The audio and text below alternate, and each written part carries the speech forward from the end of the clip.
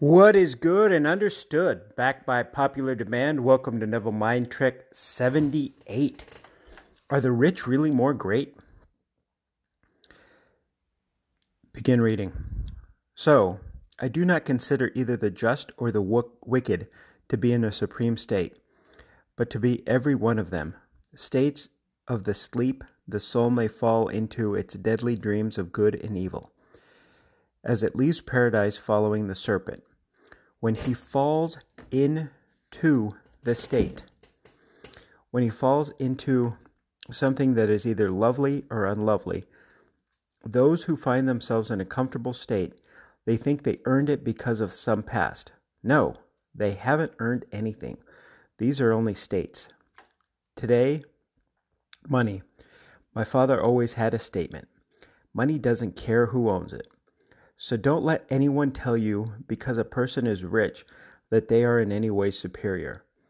If most who have money would just go back a generation or so, they wouldn't want to write about it, nor its origin.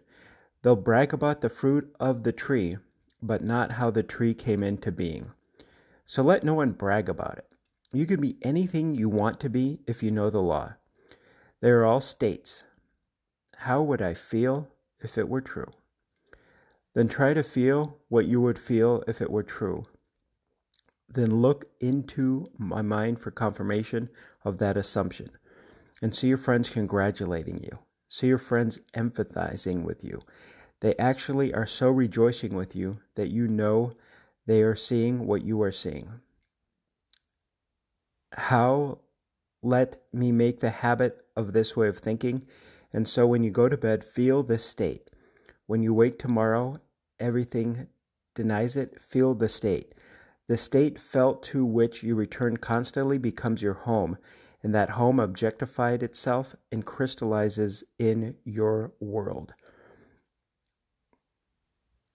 Other than to assume, you don't need the aid of any being in this world. The power within you could do it all. It is Christ. Assume the most noble concept of yourself, that you are honored in this world. A nice feeling. Now, you could be listening to anything in the world, but you're here listening to this. Appreciate that. Until next year.